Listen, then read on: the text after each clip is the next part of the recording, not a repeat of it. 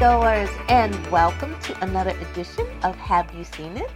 I am your host, Denise, and this week I am going to review a sports movie. Big George Foreman, the miraculous story of the once and future heavyweight champion of the world. Say that one 5 times fast. That's like a really long title.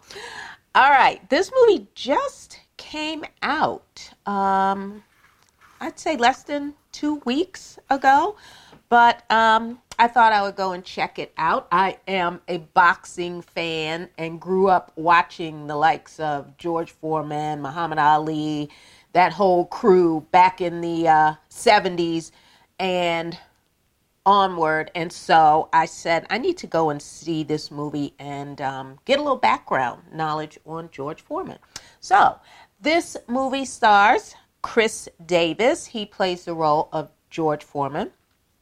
Forrest Whitaker, Jasmine Matthews, Sullivan Jones, Sonia San, or she may pronounce her first name Sanja, and Shine Mom Premier. I have seen and heard her first name pronounced 4 different ways, but it is spelled Shein, and her last name is Mom Premier. All right, so this movie follows the remarkable career of George Foreman from childhood all the way up to adulthood and into retirement. So this movie starts when George is a young boy. I'm thinking about 10 or 11. And he is living with his mother and siblings. And they are impoverished. And so, you know, it's hard to get food on the table. They barely have shelter. They barely have, the basics of what they need in order to survive. But you know how moms are. They do what they have to do to hold their family together and do what they have to do for their kids. So George is a young boy that we realize very quickly is triggered when he feels as though he has been disrespected. It feels like he is being victimized, either by his peers and in some instances, his teachers growing up. So what is his method of dealing with that? I fight. So he goes through his childhood, going through, childhood fighting and getting into trouble, getting in and out of trouble, doing all kinds of crazy things that don't benefit him in any regard. He drops out of school and joins the Job Corps. And so this is basically his lifeline. If George does not enter the Job Corps and learn a skill, get some education, there's no telling where his life would have ended up. So it is in the Job Corps that he meets Forrest Whitaker's character, who becomes his trainer, and he learns how to box as a sport with rules as opposed to just lashing out and just fighting.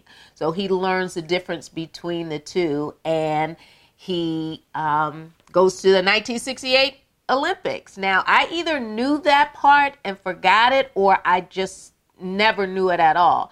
But he goes to the Olympics, 1968. He wins that gold medal, and his boxing career is off and running, starting, at the amateur level and then working his way up to the heavyweight level.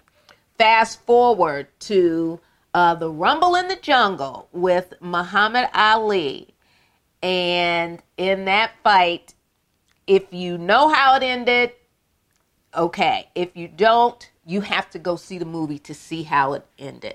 But after that, that fight, George is defeated not only physically, but mentally and spiritually. He finds the Lord. He becomes a preacher, and he has said, boxing is not my life anymore. I'm moving on, and I want to be a preacher, and I want to help other people. So, he is very good at that. But then we have another plot twist where, of course, you always, sometimes when you're a celebrity, whether it's sports or entertainment, you've got other people handling your money. And when those people aren't doing the right things with your money, it'll cause problems. And that's what happened to George. His money was lost. What do? I got to get back in the ring.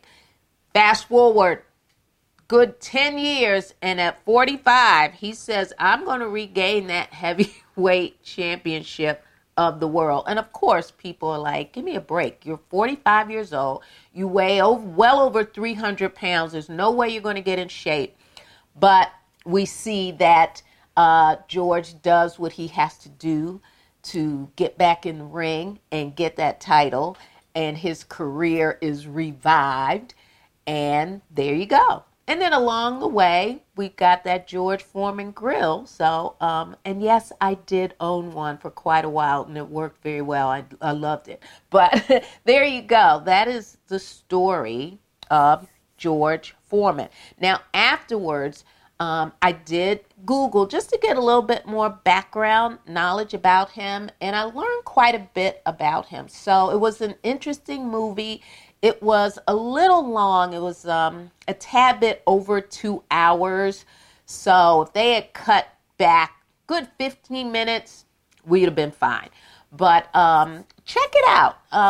Give yourself a little boxing history with regard to George Foreman and some other boxers that you may be familiar with.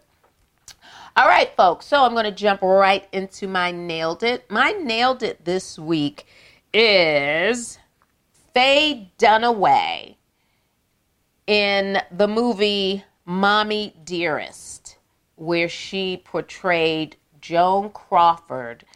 And the movie was based on the book that Joan Crawford's daughter, Christina, wrote about her mom. And I'm telling you, first of all, Faye Dunaway was a dead ringer for Joan Crawford. And she played her beautifully. Mean, physically and emotionally abusive to not only Christina, but her brother Christopher as well. She played a woman who was triggered by the slightest thing could set this woman off. And when she went berserk, she held nothing back. Hence the term no wire hangers. You can actually see 2 minutes and 34 seconds on YouTube of Faye Dunaway in her glory as Joan Crawford. That whole hanger scene will have you shaking in your shoes. So she is my Nailed It for this week. Check out Faye Dunaway as Joan Crawford in the movie Mommy Dearest. All right, folks, you can subscribe to our YouTube channel. Make sure you hit that like button. And we are available on every podcast platform in the universe. Just check out Have You Seen It? Just type it in, Have You Seen It with Denise, and there I will be. All right, folks, you know what to do. Until next week, I need you to go see a movie because I'm going to see a movie. Bye-bye.